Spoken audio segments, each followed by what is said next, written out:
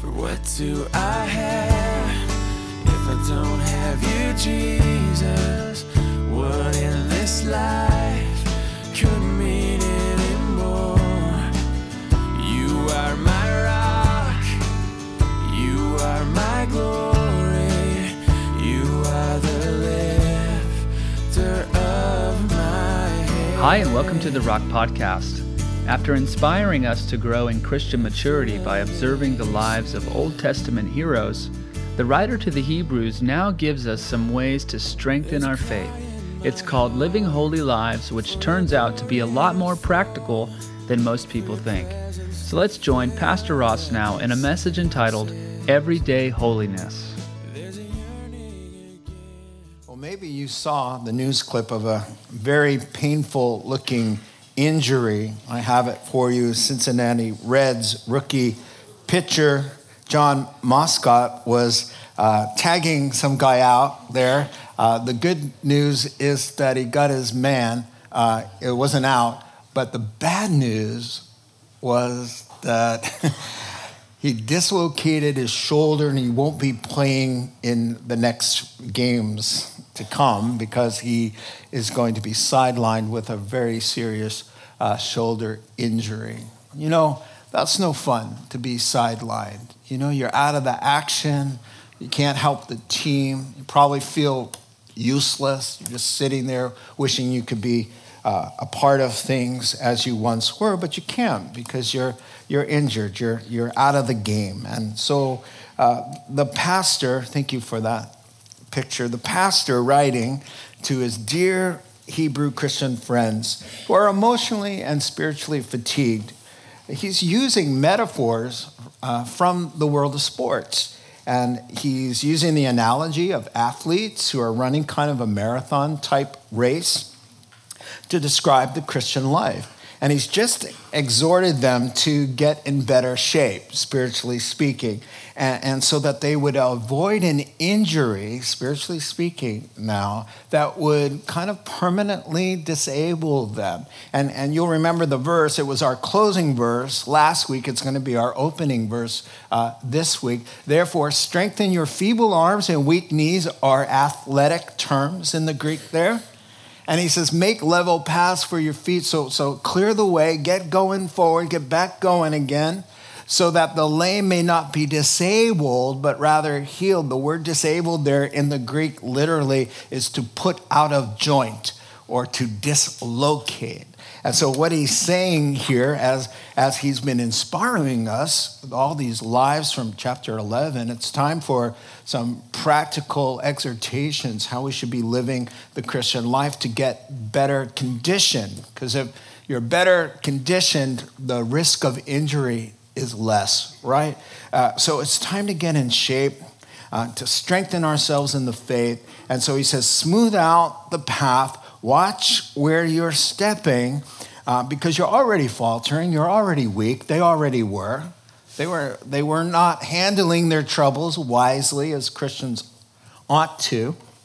And he says, so be careful in your going forward. You could kind of acquire a more serious injury, a sprain, a broken bone, or a dislocation, and find yourself permanently disabled. And there are going to be Christians like that who have to be benched because of a self-inflicted injury that came as a result of being careless or whatever. They're still going to heaven. It's just that they're not able to play in the game because of the wound that didn't get properly attended to and such. And these are the things that we're talking about this morning. But he has something better in mind for them. He talks about, but rather healed.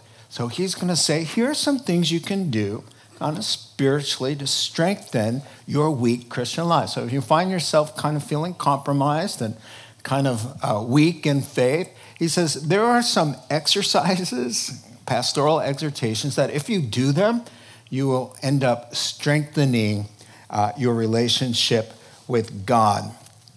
And there are three things he's going to ask them to do in the verse, our text. Let me read the three things he's going to say. He's saying, if you, number one, get your relationships in shape. Number two, get your attitudes in line. And number 3, get your sensual appetites under control. He's going to talk about a spiritual rehab conditioning, if you will. Verse 14. So make every effort to live in peace with all men and to be holy. Without holiness, no one will see the Lord. See to it that no one misses the grace of God and that no bitter root grows up to cause trouble and defile many. See that no one is sexually immoral or is godless like Esau, who for a single meal sold his inheritance, right, says the oldest son. Afterward, as you know, when he wanted to inherit this blessing, he was rejected. He could bring about no change of mind, though he sought the blessing with tears. So those 3 spiritual exercises can be found in this paragraph, and this paragraph will be our text for this morning's reflection. Now, I like here, listed within the 3 specific exhortations, is a call to holiness, which I think helps us to understand what the term means. Because if you ask the average person, what does holy mean? What does it mean to be holy, that God is holy? It's kind of a hard term to define.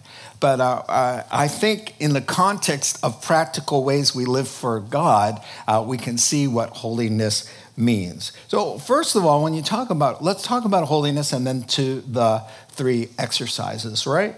So first of all, he says, make every effort to be holy because as you know, without holiness, no one's going to wind up in heaven. So it ought to be something you're thinking about. Number 1, good theology. We aren't holy so that we can get into heaven. We're holy as a result of having been given heaven and salvation through faith in Christ alone. How do you get saved? Well, it's not by being good enough, or Christ wouldn't have to die for us. So it's trusting in Christ alone that saves you. So there are 2 ways to think about holiness, and 2 verses that really show you what exactly the dynamic is about. Let me show you the 2 verses. So we have been made holy through the sacrifice of the body of Jesus Christ once and for all.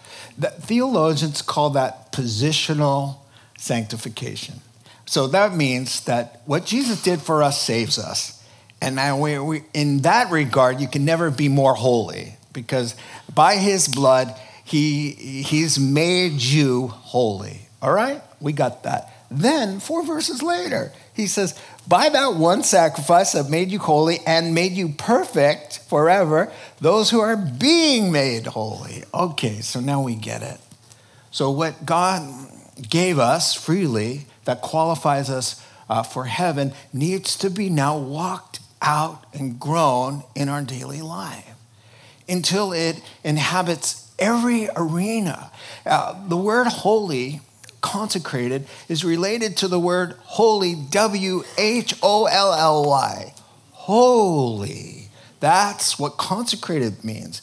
It means that your mind and your thoughts and the way you act on Sunday and Monday, on vacation or at home, wherever you are in whatever situation, whatever you're doing, whatever thing we're talking about, you are morally consistent. You are the same. Of course, you don't act the same way you do at work as you do on vacation. We're not talking about that. We're talking about the honesty and how you treat people is the same. Your integrity. In fact, the word integrity is a great way to think of holiness. Integrity comes from a Latin word integer, whole. Number, whole. Integrity, when you say somebody's got integrity, it means he's always the same. He's just a good guy, whether he's in a jam, whether anybody's looking or not. Somebody said that integrity can be defined as what you are when nobody's looking, right? And so this holiness it actually means a separation to God from sin.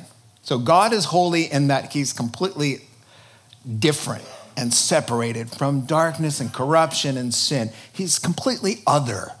That's what holy means. So when he calls us to be holy, the Holy Spirit has been given us at new birth. He's asking us to cooperate in such a way that some of that holy of the Spirit, Holy Spirit, is kind of overflows and kind of grows. Great parable, Matthew 13, Jesus speaking. He says, think of the kingdom of heaven like this. Think of a gal in the kitchen baking. And he says, she just takes a little bit of yeast, puts it in, and that yeast works its way through the whole lump of dough. That's it, period. And he moves on. It's a great lesson. He's saying, when Christ comes into a person's life, it's like a little pinch of yeast. And at first, you don't even know it's in there.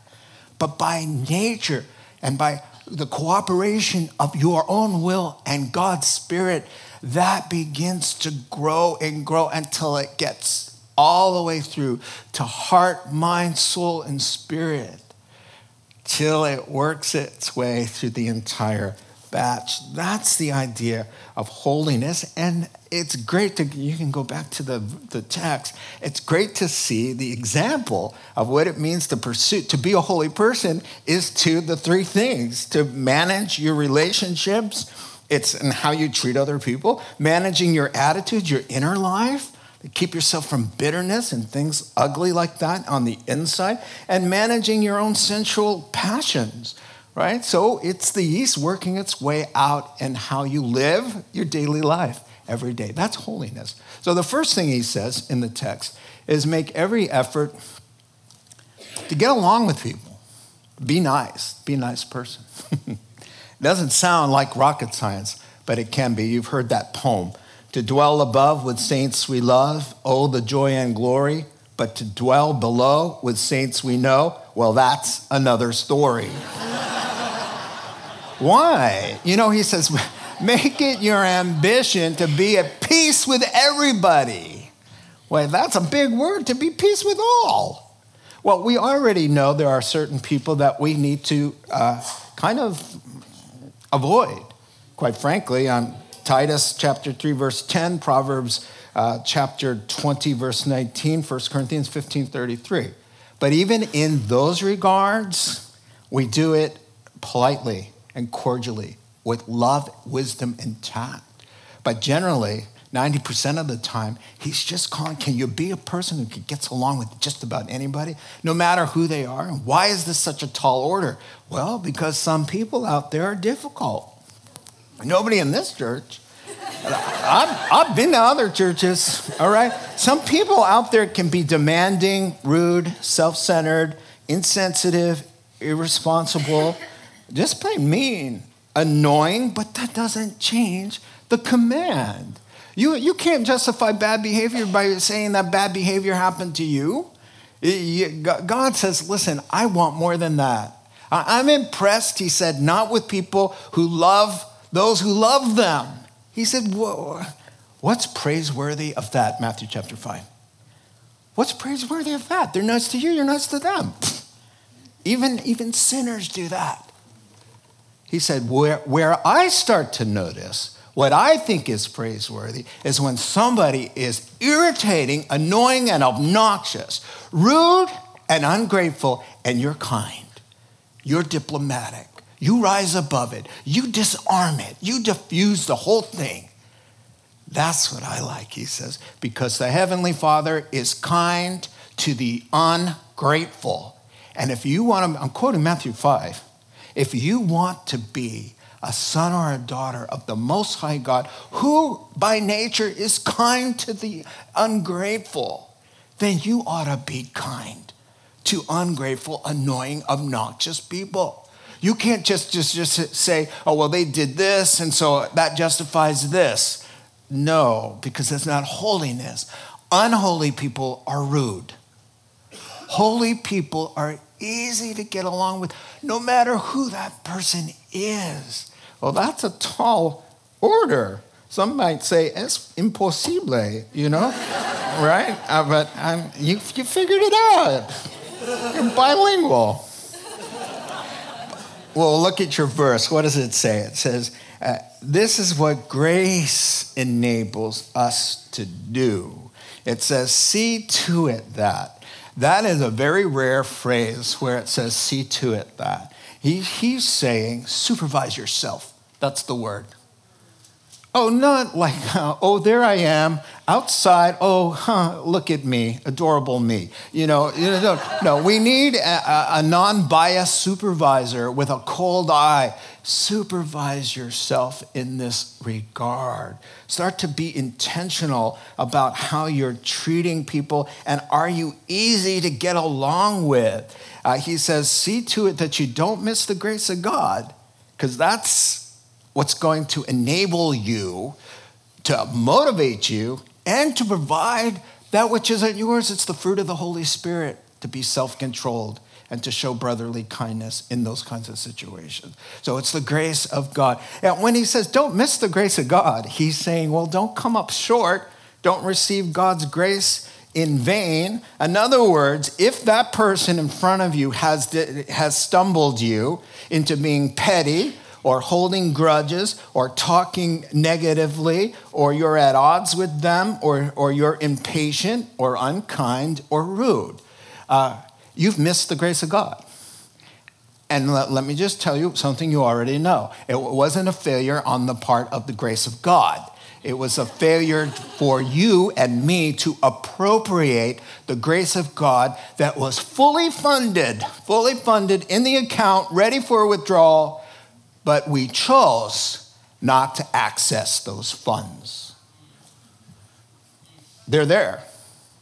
Oh, the grace has been loaded. Oh, no. Let me assure you, if the same God that spoke the heavens and the earth into existence out of nothing by speaking lives in your heart, the same power that raised Christ from the dead dwells in you. And my friend, you're loaded with the grace. You got enough grace to be able to overcome whatever that thing is. It's just you don't want to overcome it. You don't want to access. You don't want to write the check. That's not God's fault. It's a failure on your part to say, I know I got the funds, but it's not a purchase I want to make at this time. Why? Because your feelings are your Lord. Your feelings are telling you can, but you don't have to, because that guy's right? No, that's unholy. He's saying, make every effort. Don't miss the grace of God. Some vehicles have dual gas tanks. I think that's cool. You run out of one, and then you get to flip a button. I like flipping buttons. I'm a guy, and then you flip the button and the flow starts with the second tank. So many times Christians are equipped with two tanks. We run out, we come to the edge, and you're like, ooh, flip the switch, man. You've got a whole nother tank. It's called the Holy Spirit. He's like, I got this. I can deal with this. I'm smarter than them. I can give you the grace. I got the love. I got the power. I've got the ingenuity. I see what's going on here. Just flip the switch and let me fuel you. Oh, failure to do so. Someone, a famous singer, songwriter, crashed and died in the crash because they couldn't access the second tank. John Denver.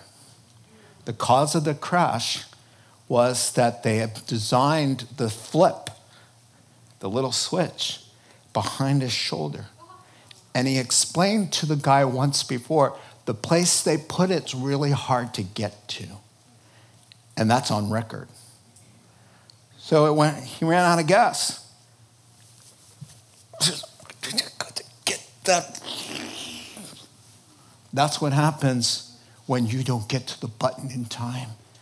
You'll crash. And it all depends on the situation. It can be something you get pulled out of, something you walk away with without a scratch, thank God and his grace, or something worse, right? Get to the tank. Decrease, let him increase. The Holy Spirit, walk by the Spirit, let him do the work. You know, it's like somebody's ringing your doorbell. You say, hey, I'm not going to get it. Father God, would you get this one? And he goes to the door, take care of business. But what does that mean? It means you have to die. You have to die on the cross and let Jesus do the work, right? And so that's how you're able to do things that he wants you to do. Grace to overlook an offense. You know how hard that is? He says, in most of your offenses, they're petty enough for you to overlook it. A holy person will overlook an offense. Proverbs 19:11. Grace to stop bringing up a matter that's been resolved. Stop bringing it up, Proverbs says, or you're going to separate close friends. Grace will allow you to do that. Grace to assume the best and give the benefit of the doubt. Grace to act like you didn't hear someone say something unkind about you, since you know that you've done the same thing many times. Ecclesiastes chapter 7 and verse 21. He says, don't hold everybody accountable to every last word they say about you that you caught on to, because you know you've done the same exact thing. Cut them some slack as you want people to cut you slack for. But that's second tank. That's not first tank material. That's second tank. And sometimes, I can't reach it. You know, it's hard, but God says we're able to, we have the grace to do it. And where do we get the grace? He says, listen, Colossians, be kind, compassionate to one another, forgiving each other just as Christ has forgiven you. You want to know the grace, the motivation to forgive other people and to act above it all? Is just that God has put up with you in all of your issues and all the ways that you don't appreciate him and act rudely to him or give him the cold shoulder. He still loves you. He still deals with you. And from the grace that you've received from God, you should be motivated to extend the same kind of grace. All right, number 2. So he says, make every effort to live at peace with everyone. Now about that bitter root that springs up to cause trouble and defile many. Wow, bitter root inside your heart that grows up, you can't keep it in there, to cause trouble and defile, poison or soil many. Let's talk about that. So the problem here is not just the misery for the bitter person. They are miserable because they're negative and overcome with bitterness and they're just stuck in it. You know, that's not a happy place to be. But the problem from God's point of view is if you want to mess up your own life and be miserable, that's your business. But unfortunately, with bitterness and negativity, you're accountable to God, because from the abundance of your negative, bitter heart, the lips flow. And you spew that poison onto people, it causes trouble. Perfectly good workplace ruined by one bitter person. Perfectly loving church. Couple bitter people. Wow. A perfectly good Thanksgiving meal with family. You bring that one bitter person in, and they're just that negative spin to the whole thing, and many are defiled. You know, now listen, what's going on with the Hebrews here? Well, the Hebrew Christians, they've experienced some significant loss. So he understood, that's why he's saying, listen, people have thrown people into prison. Your friends are suffering. You're suffering. They've taken some of your stuff. They're mocking you as Christians. Don't get bitter. Watch out, because when you get mad and you don't resolve that, you don't listen, you don't do the work that God has provided you through giving you the Holy Spirit and tools. If you don't deal with all of that, that hate and resentment is going to just fester into dark, poisonous, toxic nastiness. And it'll only be a matter of time before that grows up and out, and now you've stumbled people. You don't want to do that. Now, in other cases, you know, even though our hearts go out to people with significant loss who are bitter, we understand. When you tell us what happened to you, I could see how you would want to be bitter, right? But you need to get over that. And God gives you the tools. Jesus will provide the grace for you. So we don't make light of that. Bitterness happens, right? But then there's the bitterness of just petty, immature Christians and people who don't handle their own emotions right. You are called to take every thought captive. Every thought. So that when you get a heads up, hey, look at this, nasty, mean-spirited, condescending, I'm better, and all of that stuff, you are by the Holy Spirit's power to take that thing, lasso it down, and pull it down and make it submit to the Word of God. And the presence of the Holy Spirit is powerful enough to do that. You have an obligation not just to let everything go inside, to be driven by all of those thoughts. He says, put on the helmet of salvation, man. Do the work in there. Whatever things are good and right and true and worthy of praise, let your mind dwell on these things. You can just let anything go in there and dwell on all of this, dwell on it until the cesspool is just growing with negativity, and it's only a matter of time before the baby spits up some of that. It's nasty. I had 3 kids. They spit up. It's sour and whoa, It's terrible. That's what he's talking about. Take responsibility. What does Proverbs say? Check this out.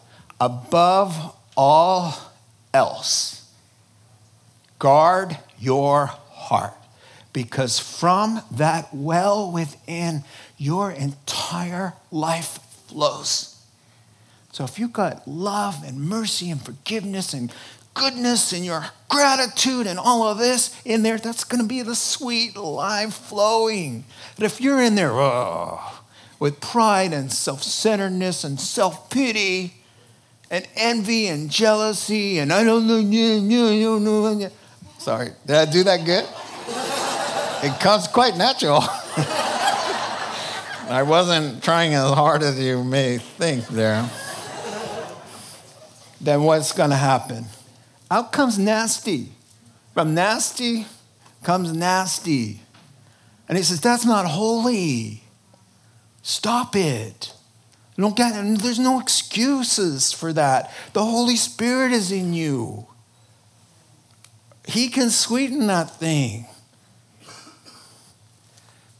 So, holy people strive to get along with everyone. The grace they've received is the grace they extend. Holy people manage their private thoughts and emotions by the grace of God. They keep things right inside. A moral obligation. Why? Because there's power of life and death in the tongue, Proverbs says. You may not have used a club with your hand, but have you clubbed here with your cynicism, your sarcasm, and your negative fault finding? It's not holy. The grace of God, don't miss the grace of God. The grace of God can deal with this and change you. And then thirdly, he says, holy people manage their sensual passions, that carnal side of life, of our heart, I should say, well under the grace of God. Unlike Esau. Now, Esau, this is a poor guy. He's the second time in the book he's mentioned as a poster child for what not to do, right? So Esau, again, Isaac and Rebekah's son who missed the grace of God, verses 16 and 17. Well, let me remind you, Esau is the hairy hunter, remember? He is the guy, well, it said that in the Bible. He's the firstborn of the twins born to Isaac and Rebekah. It was Esau and his brother Jacob. And the whole story really is about the dramatic way that the birthright that should have gone to the firstborn goes to the secondborn, because the firstborn despised it. So it had to be switched. He gave it up. He despised it. And really, it starts really very fascinating with a New Testament application. Did you know this? Did you know when his mama was pregnant with those boys, she went to the Lord and she said, what is going on inside of me? Genesis 25. And the Lord answered her and said, you got 2 nations, 2 different people who are going to be separated. They can't dwell together, right? And that's what's going on. They're at war inside of you. That's what's going on, Rebecca. Do you know that is used in Galatians 5 as a picture of the unregenerated part of us called the sinful nature, or sometimes it's called the flesh, just the animal part, right? The part that doesn't know the Lord, right? And the spirit that is regenerated when the Holy Spirit comes in, right? So when that happens to a Christian, they're conflicted. You know, I remember becoming a Christian and saying, what is wrong with me? I've got there's two of me. Somebody handed me a booklet. I recommend it. I don't know if it's still in print. It's called Two of Me. David Wilkerson wrote it, right? Oh, it just tells you, that's why I'm not crazy. You know, and there's a war going inside of you, two natures, right? And so God was using even the struggle in the womb as a picture of the Christian's heart. And who is Esau? Esau's the sinful nature, because he wanted to be. God needed a guy. Who's going to represent the sinful nature? Esau's like me, you know? Oh, believe me, that's how it goes, man. God doesn't force anybody into a bad role or destiny. God uses those who keep choosing. I want to be the bad guy. I want to be the bad guy. You sure? Please don't. You know, I died for you. Come on this way. No, I want to be the bad guy. Okay. I'll use the bad guy, you know? So he does. So that's not good. Galatians 5 says, for the flesh desires what is contrary to the spirit. They are in conflict with each other so that you're not always able to carry out your good intentions. Can I just read a little bit from Romans 7? Paul the Apostle talking about he says, I don't understand what I do. For what I want to do, I do not do. But what I hate, I do. Now, if I do what I do not want to do, I agree that God's word is right and good. It's as if I'm no longer I that's doing it, but the sin living in me. I know that nothing good lives in me, that is in my sinful nature. For I have the desire to do what is good, but I can't carry it out. For what I do is not the good I want to do. No, the evil I do not want to do. This is what I keep on doing. Do you get it? Anybody can relate to that? Yeah, when I read that, I was like, phew, it's going to be okay. I'm not losing my mind. You know, I'm like, yes, no, yes, maybe, no, yes, no. Yeah, right. So Esau's the no thank you part. And so you know the story. Esau really is the personification of the flesh that can never please God. He's the caveman in everybody's heart, the beast that wants what it wants, when it wants it, by any means, and it doesn't matter what the cost. To anybody, mom, dad, husband, wife, kids, Jesus, doesn't matter. I want it, and I'll justify it. That's Esau's, the spirit of Esau, the caveman within. Zero interest in spiritual things, zero reverence for God, zero consideration of conscience, the word of God. There's no inspiration. So there are two terms, and here's what he's saying to the Hebrews. Why is he bringing this up to the struggling Hebrew Christians? Because when the heat gets turned up and you're feeling really resentment and you've got a lot to complain about, and they did, you're more inclined to just go with that beast thing. You're more inclined like, well, look, fine, you know? And you let it out. You let Esau come up, take control a little bit. And at the moment, it might feel a little good. But then we're going to see. So he's telling the Hebrews, I know you're under a lot of pressure, but don't act out. You got to control those impulses, man. Because you're holy. You got the Holy Spirit in you. You're going to be like an animal, like the world out there. Oh, me got desire. Right? You're going to... That's what he does. Okay, there are two terms to describe this Esau and one incident. Let's look at the two terms. One, surprised, he's sexually immoral. Two consenting adults, okay? I've got a passion. I've got a desire. Nobody's hurting anybody. What's wrong if two people are in love? So what, they're Hittite women. Does it matter that my parents, it says his parents, were grieved because of his sexual immorality. No matter. You know what? Because he's godless. Second word. He's godless. Who cares? It's biology. Here's what Jesus said about human sexuality. He said, at the beginning, the Creator made them male and female. For this reason, that he made them male and female, for this reason, a man will leave his father and mother and be united to his wife, and the two will become one flesh. Any sexual intimacy outside of God's design for sex that he created is called, in the old term, fornication, which is the word used there in the Greek, pornos, where we get the nasty English word, right? So what the nasty English word means, it's named sexual sin. So if you're involved in pornos, the Greek term is sexual sin. That's what it is. You know, I by the grace of God, got into a conversation with a coffee barista. I don't know how it happens about the things of God. And he ended up, because I worked right by that coffee shop, I got to lead him to the Lord. Awesome. I gave him a Bible. He brought it home, and then I got an invite. He said, my wife wants to meet you. We want to have dinner at our house. Come on over. So I went over there. And one of the first things his wife said was, wow, I've been reading the Bible that you gave my husband. Wow, I feel sorry for my husband. She said, well, the first thing I read, I just opened up, it fell to, I think it's called Matthew. I said, yeah. And she said, Jesus said, if a man looks at a woman and just lusts after her, he's committed adultery. Wow.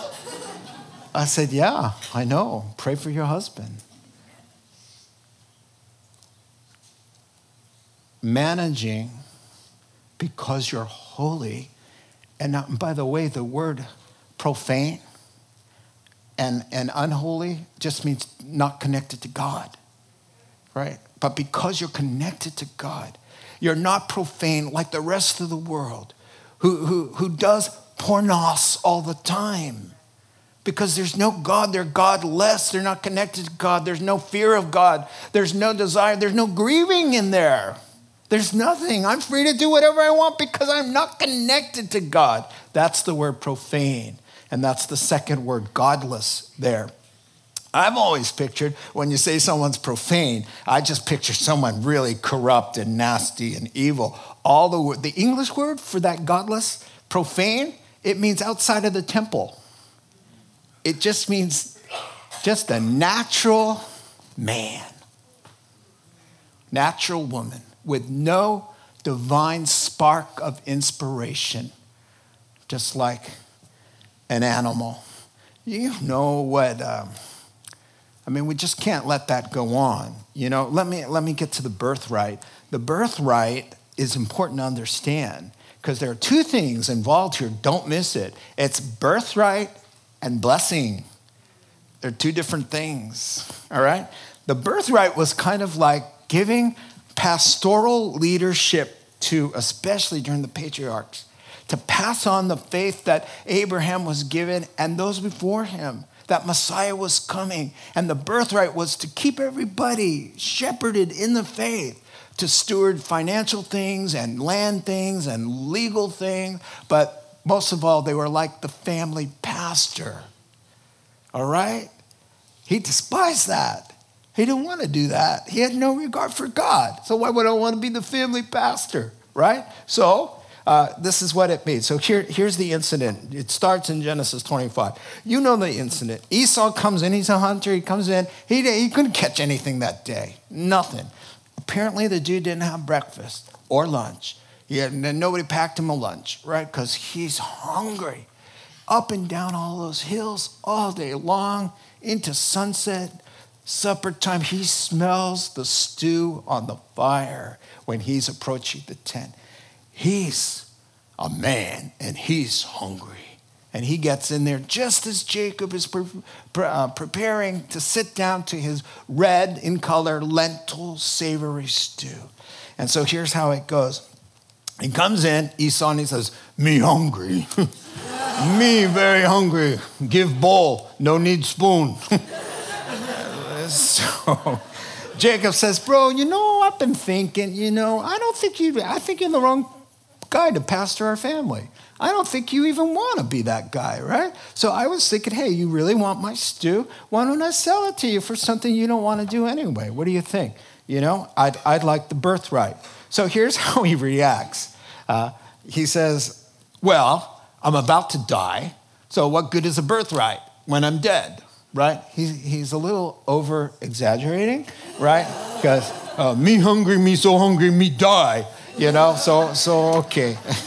I don't know where this is all coming from, to be honest with you. It's certainly not in my notes, but it's happening. So Jacob says, oh, really? So you want to get out of this little birthright thing? And he says, yeah. Jacob says, swear to God. And he goes, well, have you read the verse? I'm godless, so godless, so that doesn't mean anything to me. Yeah, so he says, I swear to God. Whatever. So, he starts digging in. The position didn't appeal to him. He despised that. The oath didn't matter because he was godless. So he chomped it down. Have you ever seen a hungry dog that eats the food without chewing? And then, he pushes away. He wipes his mouth on his sleeve, belches and leaves. Says, me happy, walks away until, one writer said this about this event. He said, for a small, immediate gain, he bartered away what was infinitely greater. Let me say this again because all Esau and all Esauettes do this. All right, listen.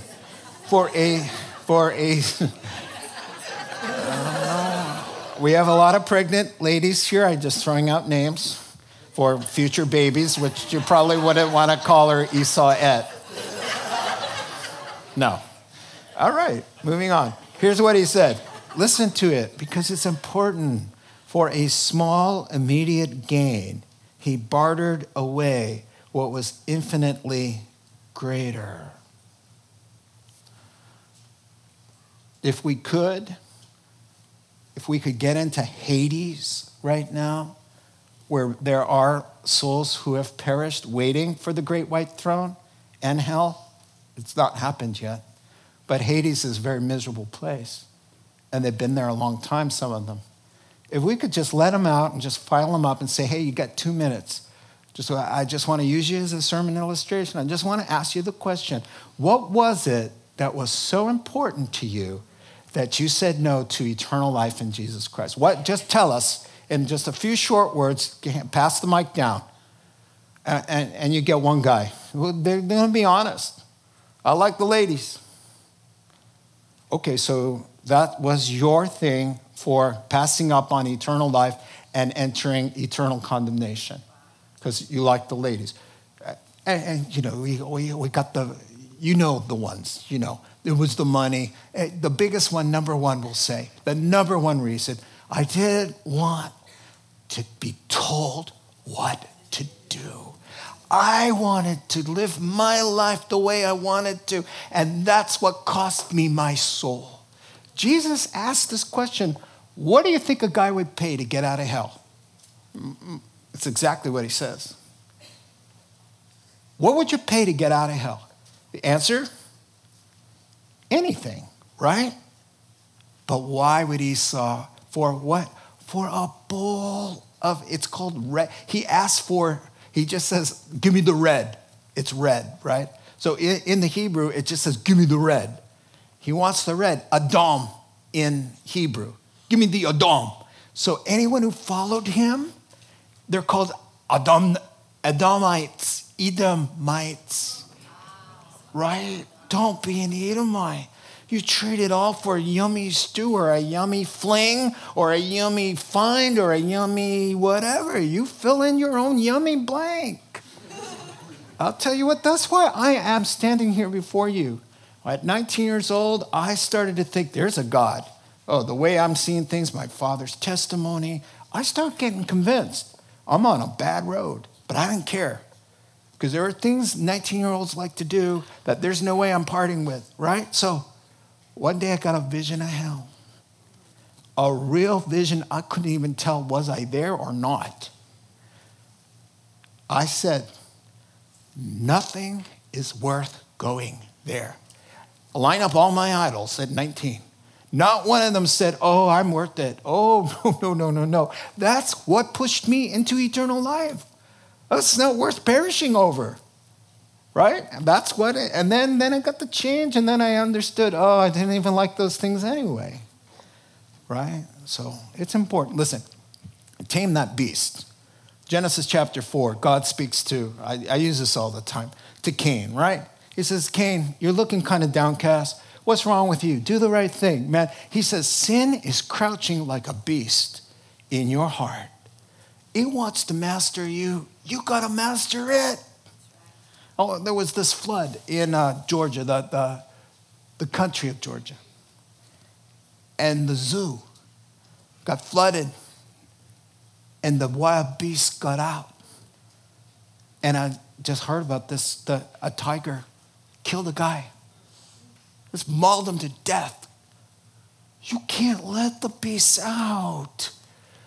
Hebrew Christians, you don't let Esau at the helm. One swerve, man. And he says, you can cry all you want, but you're not going to get back some things. That's what he says. Though he wanted the blessing, Esau's crying not because he wants to be family pastor and get right with God. He's crying because the funds are now going to brother.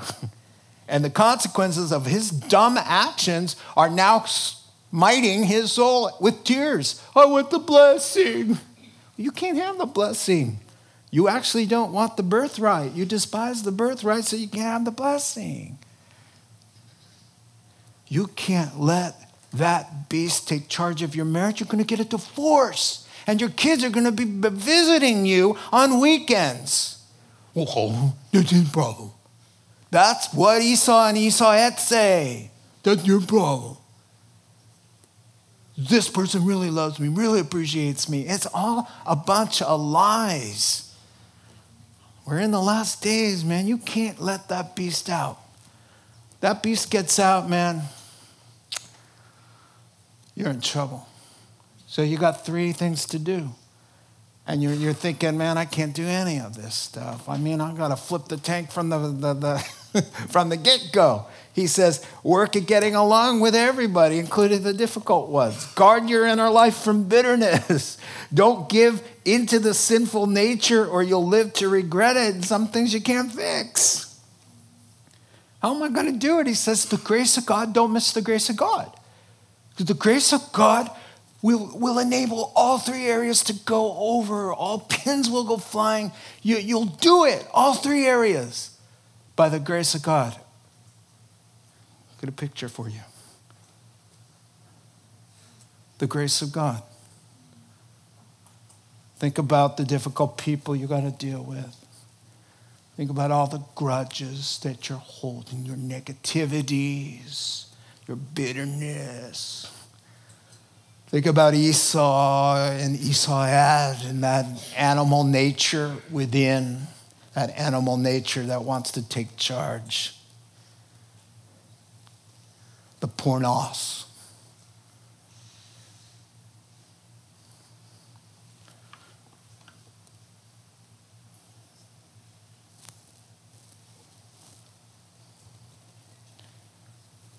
Don't miss the grace of God.